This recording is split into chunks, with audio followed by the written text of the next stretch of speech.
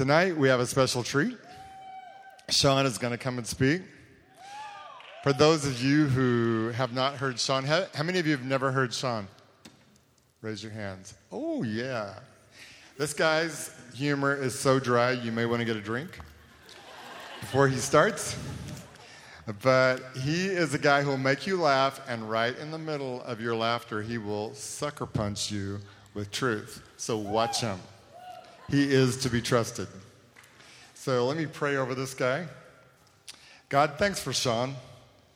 Thanks for all the powerful choices he's made that give him such incredible authority when he speaks the word. We just look forward to revelation to change us and transform us. And we open our hearts to you as sons and daughters. We take down every wall. Speak to our hearts and our spirits tonight, I pray in Jesus' name. Amen. Amen.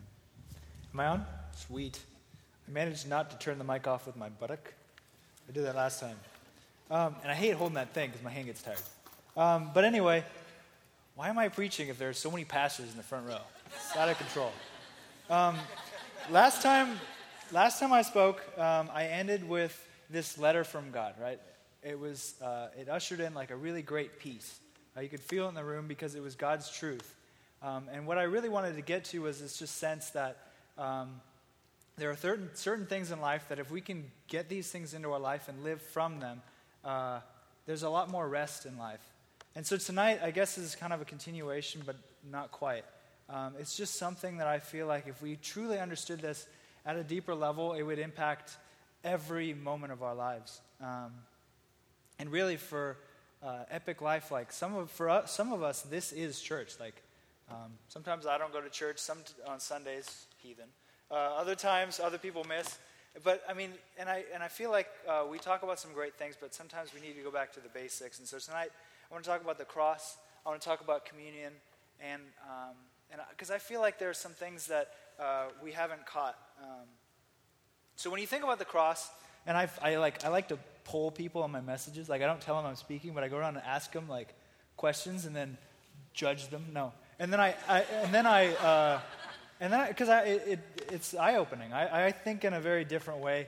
I love listening to my wife talk about stuff because I never think about that. But for most people, when you think about the cross, when we sit down to do communion, it's a very somber occasion, right? It's Passion of the Christ in the mind. You're picturing him there. You're trying to feel something. And it's just a very sad occasion. And for me, that was the truth for a long time. But at some point, a couple years ago, there was kind of a shift. I still get very, very tender and teary as I think about these things. But it's not from a place of like sadness. It's from a place of thankfulness. Because there's so much that happens at the cross. And I feel like if we truly understood like the finished work, there'll be a lot more rest in our lives. And it's the good news. And it really, if you've been in church for even like a month, not even a month, like 2 weeks, someone will say the phrase, covered by the blood. It's like it's the Christian thing. And it's like the thing that you all have to accept as soon as you come in, that this is everything I've done and ever will do has been covered by what Christ has done. And that's great. And that's huge. And but that's half of it. Because we don't just when we do communion, we do not just have a wine party. Like wine tasting, hanging out, and then go home. There's 2 parts to communion. And I feel like for many of us, we don't truly understand the body.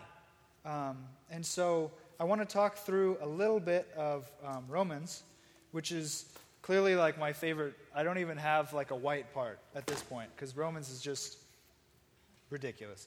It's the best thing that's ever happened. But first I want to give a small... I don't know if it's an analogy or I don't know what it really is because I'm not good with English. But the U.S. government decides prohibition starts tomorrow, right? No one's going to drink dry U.S., like my kind of dry.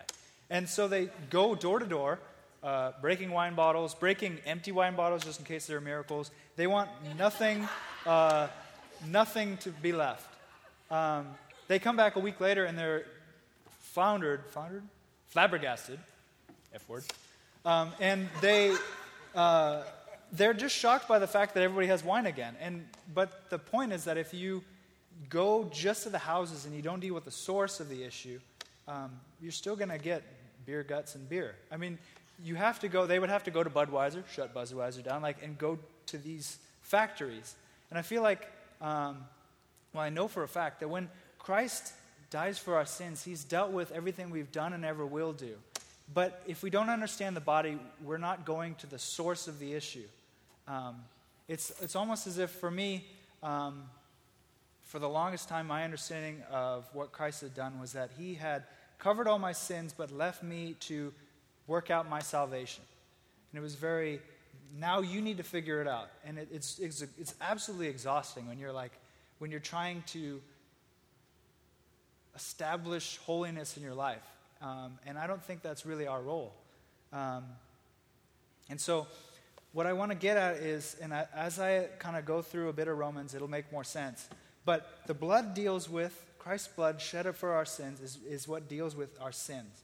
But the body is what deals with sin as a principle. And when you read through Romans, I don't know how I never saw this. This old Asian man from like the 30s wrote this down, and I love everything he writes. But essentially what he says is that it's an amazing revelation.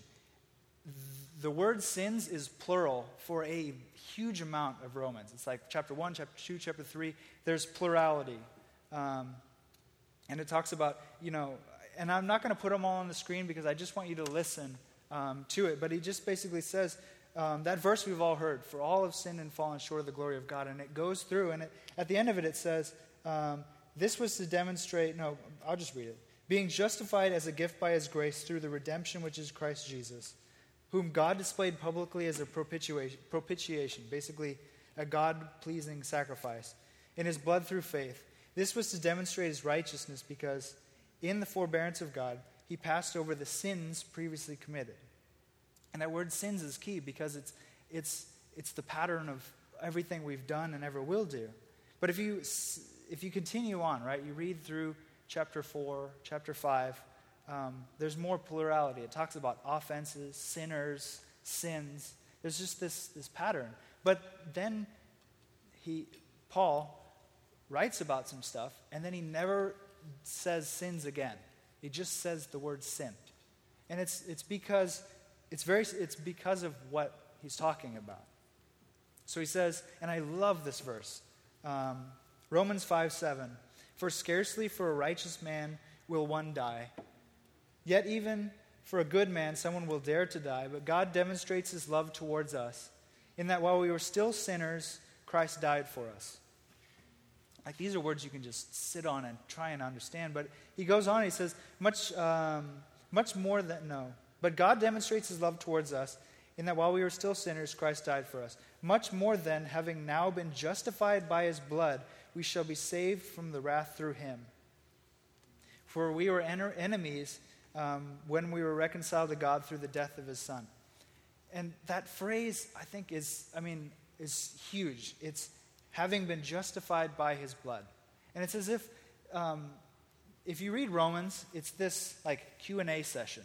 Paul is just writing this letter, and he asks a question, then he answers a question. Asks a question, then he answers a question. It's like, if you want to understand a huge amount of Christian doctrine, you just read Romans and Hebrews, because everything's in there. So he's kind of trying to very methodically write it out. And so he talks about sins and offenses and kind of our failings, and then he talks about the blood of Jesus Christ. And then he just moves on. And he spends actually like a large amount of the time talking about the principle of sin. And so I really want us to, I don't plan on spending a ton of time on the blood of Jesus Christ, although I will get back to it in a minute. I really want to talk about the body, because I feel like for a lot of us, it's kind of confusing. So, sins, justified by his blood, and then Romans 6 begins to really get into it. And he says, he does his question, right? What shall we say then? Shall we continue in sin, singular, that grace may abound? Certainly not. How shall we who died to sin live in it any longer, singular? Or do you not know that as many as you were baptized into Christ Jesus were baptized into his death? Therefore, and this is huge, Therefore we were buried with him through baptism into death, that just as Christ was raised from the dead by the glory of the Father, even so we should walk in the newness of life. Let me read that again. Do you not know that as many of us were baptized into Christ Jesus were baptized into his death? Therefore we were buried with him through the baptism into death. And this is really the rub, isn't it?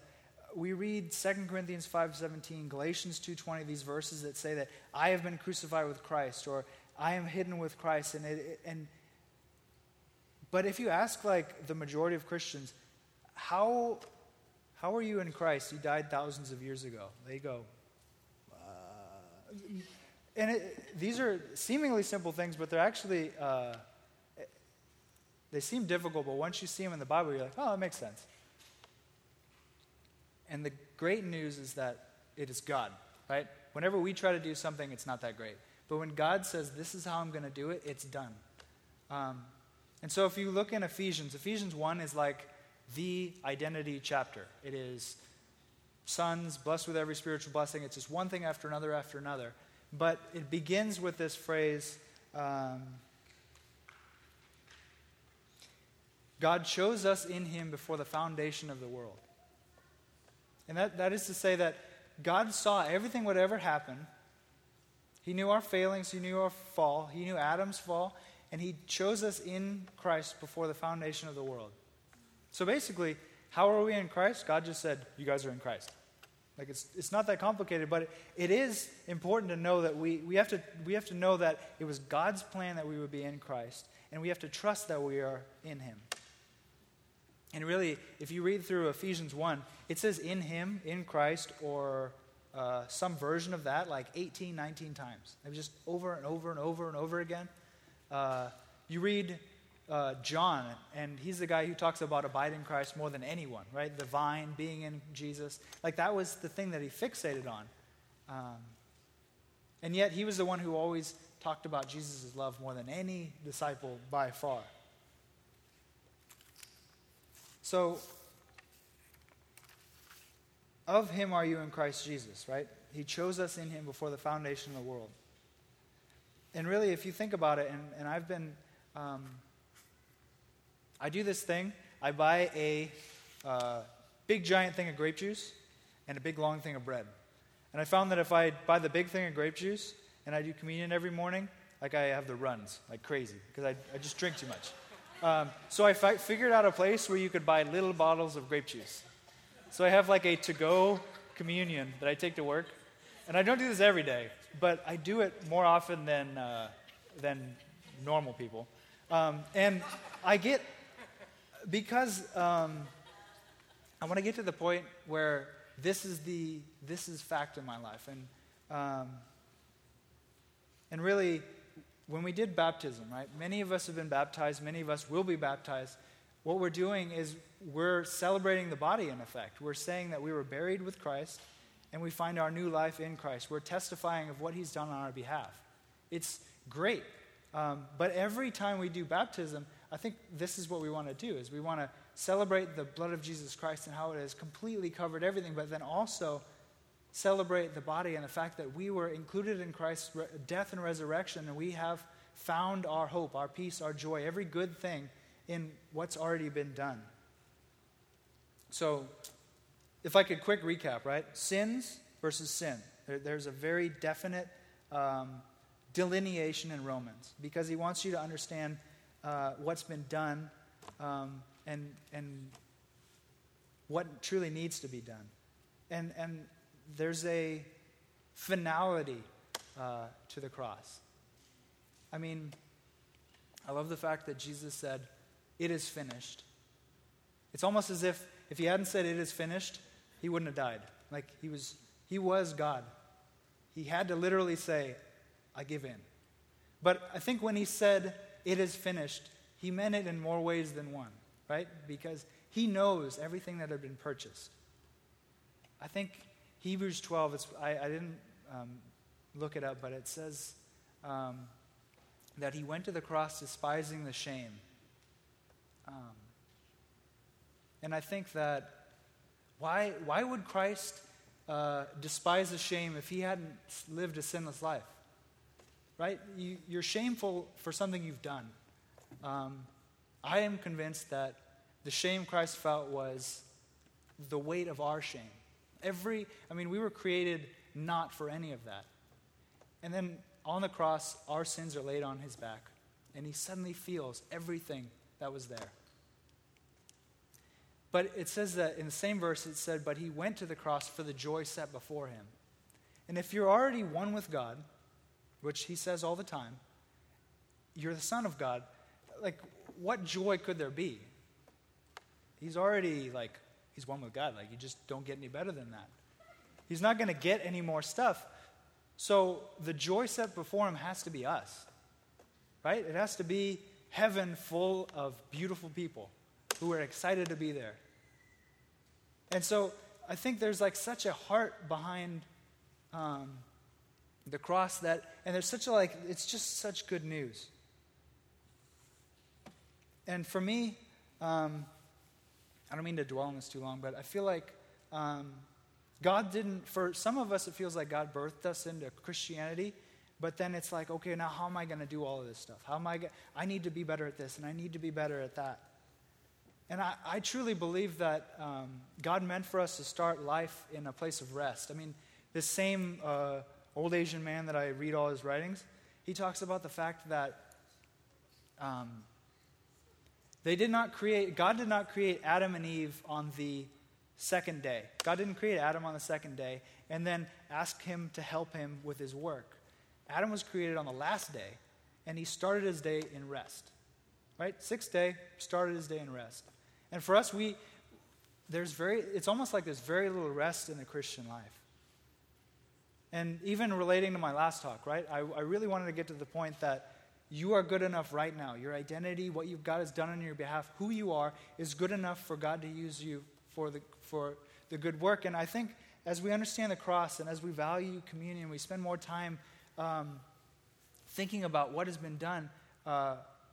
When we're freed up from doing Christ's work, right, perfecting ourselves and making everything good, we're freed up to do the Lord's work. Suddenly we're able to do good things. We're able to just respond out of a place of peace. And really, I think that 80%, if not all revelation that we get, should lead us to a place of further rest. Sometimes I'll get together with people and they'll say, I learned this, and so I'm going to do that. And I feel like it's exhausting. And I don't truly believe that that's what God's always trying to get at. And I think that there's so many revelations to be had that just lead us to a place of rest. And so when we understand the cross, and we spend some time, and this message is intensely unique. You can't just listen to me wax spiritual about the cross and have it mean something. You literally have to do something. You have to just spend some time meditating on it. If you haven't read some of the Old Testament prophecies, Isaiah 41, Psalm 22, and all the cross references, these are all places in the Bible where long before Jesus, they described everything he would go through, every emotion, every feeling. It's amazing. And so if you want to connect with Christ on the cross a bit more, read Isaiah 41 and Psalm 22. But yeah, are you guys with me? Is this getting a little too heavy? I don't try. When I first started talking, I'd write jokes into my talk, and I find that exhausting. And especially with stuff like this, it's not hilarious, the cross, but it is amazing, and it is the most important thing. So I just have two more points. I don't even know if I had a first point. I just tend to. So Naf is very point, second point. It's amazing. I like to try and paint a picture. Just so that you get one thing out of the talk. So anyway, I'm not Naf. Why, if the majority of Romans seemingly talks about the body, do we talk so little about the body? Right? Romans 1 through 3, maybe a bit of 4, talks about sins. After that, it talks about sin and the work of Christ in the destruction of sin as a principle in our lives. Why do we not talk about that? It's almost as if I've heard the last time I did communion in a church, they thanked the Lord in prayer. We're all praying together, and the pastor says, thank you for your blood that's covered all our sins. And then when he goes to pray for the body, he starts praying for healings in the church. Like, he doesn't really address the triumph we have in Christ in his body. And you read the disciples, and they're mocking death, and you can tell they're excited about it. Death, where's your sting? And they realize that this is their power is understanding it all. And I think it's just because in practice it's super hard to explain. I was explaining it to my brother, and he works for Intel, and he asks intelligent questions. So his first question is, well, practically, I was shoot, now I got to explain 9 other things. But really, practically it's difficult to explain, and I'm going to attempt it. But also, the enemy attacks us like nobody's business. Because it's probably the easiest thing ever. And I think this has happened to most people who've read Romans. You read Romans, it says, dead to sin. You go out into your daily life and you sin. And then Satan goes, dead to sin, huh? All right. And he just mocks this idea in our lives. If you are so new, then why do you do this? If you're truly cleansed, why don't you look more like that person? So, God is, and each of these things, this is really difficult. Each of these things should be a sermon in itself, but I really want to paint a picture and get to you'll get it at the end. But we're made up of 3 parts. God is a triune, right? Spirit, Father, Son, and Spirit. And we are body, soul, and spirit. Is that right? Yeah. The body is not going to heaven. So, sorry all you guys with abs. Your body is just your body. It's not complicated. Most people get that. Your spirit is that which interacts with God. It has been formed in such a way that it can receive, hear from the Lord, and just dwell in his presence. Your soul is basically the intermediary, and it's mind, will, emotion. And what has happened is that in Christ, your spirit has been made new. Your body has not, and is still useless. And what happens is that your soul just kind of it'll lean. It'll just follow whichever one's leading. And for most of us, or not for most of us, there's a choice in life. And it's to walk in the Spirit or to be carnally minded. These are 2 Bible verses. If you Google those phrases, it basically says, walk in the Spirit. And it's this idea that you can live from your redeemed man, or you can live from your flesh. And so when and it's one of those choices that you have in the morning, that if you don't make a choice, it will be made for you fairly quickly. And so this is the reason that I never used to read my Bible in the morning, because I am dumb in the morning. I just don't compute things. And I'm exhausted. But I've started to, because I realized that I want to live Spirit-led. And this is, I need to choose where I'm going to live from. And the other thing I've been doing is communion in the morning with my little bottle and my giant piece of bread. And it's because this is where I believe I want to live. And actually, we've all had these days, right? You get up in the morning and you feel good. Listen to the worship music on the way to work. You get to work, and then it's an awful day. Everything is awful. Everything. There's poop on your desk. It's terrible. And then from then on, it's negativity, it's fear, it's man-pleasing, it's and you end up down this rabbit hole of numbing stuff out, and it just gets bad. Whereas when you wake up in the morning, and I love doing this, is I will just declare some of the truth of Christ. This is the beginning of my prayers. I just say, God, I thank you that you've created me this way, and I am this, and you have done this in my life. I have been established. You go before me. Your righteous right hand upholds me. You have favor upon my life, and you are the best thing that has ever happened in my life. I say all of these things. I get to work. There's poop on my desk. It doesn't matter.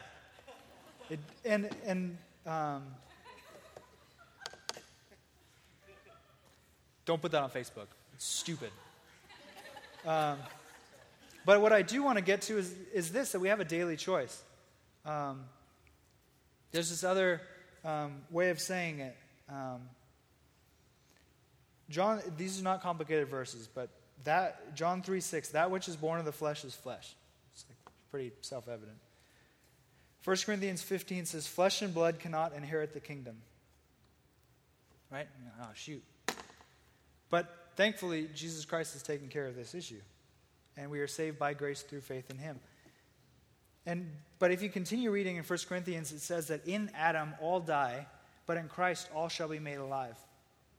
And if you read this 1 Corinthians 15, it doesn't just say Adam, it says first Adam, or first man. And it refers to Christ as second, what does it say? Last Adam or second man. And it's almost as if every morning I have a choice, Adam or Christ. And if you don't choose, it will be chosen for you. These verses that I feel like I say them every time I talk. I do, in fact. But it's because I think that they're like key. It says, if anyone is in Christ, he is a new creature. The old has passed away, and behold, new things have come. I start my day there. If anyone is in Christ, I'm like, well, God says I'm in Christ. Check. He is a new creature. Well, the Bible says it. Check. Old things have passed away. Behold, new things have come. And I think about this thing. And then I go to work, and stuff comes up, and my natural reaction is to respond in my old man. And I just decide not to. And it's not a willpower thing, it's an identity-based thing. In fact, if you think about communion, right, Jesus sat down with his disciples before he went to the cross, and he taught them how to do communion. And he said, as often as you do this, in my name. The word often is there, and it's as if we do communion like what? Once every 3 months at church? But Jesus is often. And I think he was teaching us how to renew our mind. Because if we do this often, if we truly think about what the cross is and what he's done, it begins to change our lives. So, it's even like that. Do not be transformed by the renewing of your mind. Do not conform to the pattern of this world, but be transformed. The transformation comes when we renew our mind. And our mind is soul, right? So our mind, at the beginning of the day, could go either way, really. I could go body, I could go spirit. And you renew your mind. You go, no, the truth of Christ is this. It's this and this and this and this. And then it says you are transformed by that. So,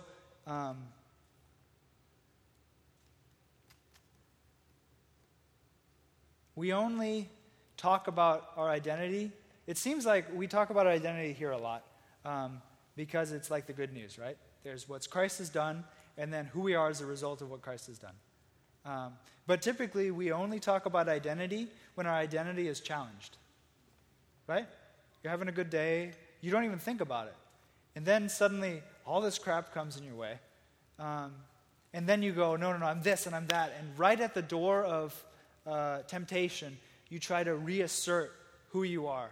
Or right when you get to work and they make all sorts of lies about you, it is at that point that you go, no, I'm not that, I'm this. But if we could get to a place where we are proactive, we are intentional, where we make choices before it's made for us, I feel like that's where transformation comes from. Eugene. Paul said, I die daily. Like, he's writing one of his letters, and he says, I die daily. There's two ways to take that. One, he's one of the disciples, so he was literally partially dying like every day. But the other way to take that is that he was putting himself in Christ every day, which I love. I love that idea. I want to die daily and then die and see Jesus.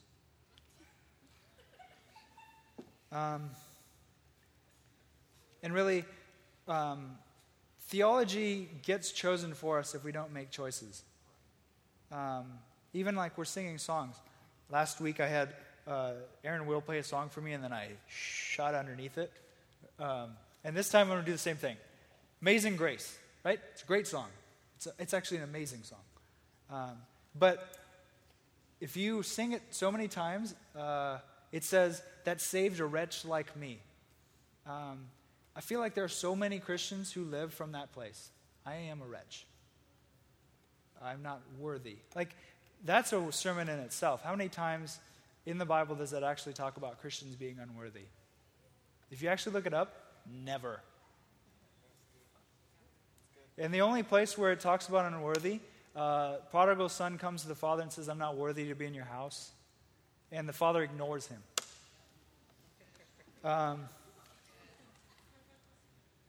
So what I want to do tonight is take communion together. But I want to say two things before we do it. The key to communion, like baptism, is that the act of communion actually changes nothing in your life. You can't take communion and then, a lot of people take communion and they leave feeling better, like something's changed. You should feel better, but not because anything's changed, but because you are remembering. And our God is a God of remembrance. I don't want to talk about it now, but there are so many times in the Bible where he just builds everything in such a way that we would remember what he has done. And so as we take communion together, I think I'll have everybody come up, grab it, go back to their seat. And usually what we do is we separate into groups and just take it together. And I think I'd like to do it together, pray together, and then take it together. But there's one thing I do want to say, and it doesn't always get said in church, but the Bible actually says believers shouldn't take communion. I don't fully understand it, but it says that in doing so you drink a cup of, what was it? Yeah. A cup of, I forget the verse now. Bible says don't do it. And really, there's a safety in it. It says that you drink like basically a curse to yourself. So if you're not a believer, that's great. We're not going to judge you. Very few of us popped out of the womb believing in Christ. And so you'll figure it out as you go. But Vikal's going to put some music on. Everybody come up. We got it on both sides. Grab it and head back to your seat, and then we'll take it together. So I'm just going to pray, and then we'll take each one separately. Heavenly Father, I thank you for everything you've done for us. God, for your grace and your love, that you sent your Son to die on the cross for us, and in doing so you've purchased for us eternal hope, peace, God, every good thing. And God, we remember what Christ has done, and we remember the blood, and we thank you, Lord God, that has dealt with everything we've done, everything we'll ever do. And in doing that, he's made a way for us to be close to you. And God, we just have such a hope knowing that we do not have to establish our own righteousness. We don't have to try and be perfect.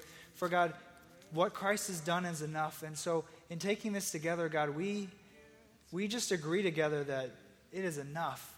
And we are satisfied and you are satisfied.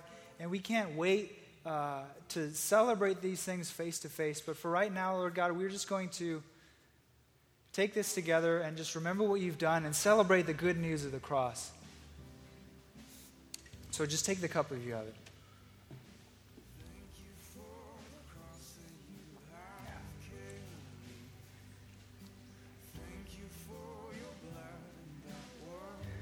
And Jesus, we thank you for, very specifically, the fact that you included us. That you took us to the cross and you felt our shame and you heard all our words and all our unworthiness. And in the midst of all that, you looked at us with love. And you took care of not what we've done, but who we are. We are no longer of Adam. We no longer have to try and fight this. We just have to trust and renew our minds and walk in the newness that you have purchased. Your body was enough, and we thank you that blood and body together deals with everything in entirety. And we can just walk out of here with hope and expectation and just happiness. So we're just going to take the bread together.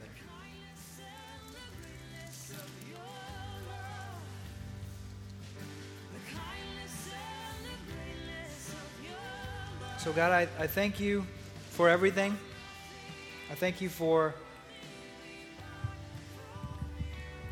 the expectation that you've placed in our lives. Not only to know you someday, see you someday in heaven, but to walk with you daily here on earth. And that you've not just purchased for us this new hope, but you have blessed us with your Holy Spirit. You've given us intimacy. And God, we just love you. We love the intimacy you've given to us. And we just thank you. Thank you, Jesus. So I just pray these things in Jesus' name. Amen. Amen. Thank you, Sean.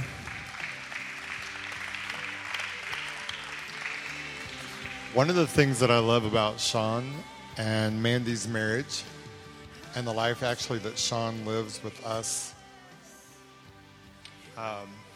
in our community is that he's a man of covenant. That's a very powerful word. It's a word that means a lot to us. And sometimes when we come together, I loved it tonight that Sean had us take it together. Because so many times we come in as individuals and it's all about us. And we never learn that sometimes you need to realize your family, your brothers and sisters with people on either side of you. And when you walk in covenant, which Sean so powerfully described tonight, when you walk in covenant, there are times where you're family and you do stuff together. And it's not about your independence. Our country was founded on independence. But it really works against us sometimes in the body of Christ, because there are times where we have to come together and stand together. There are times that I do things I don't even want to do. Why? Because I belong to a family.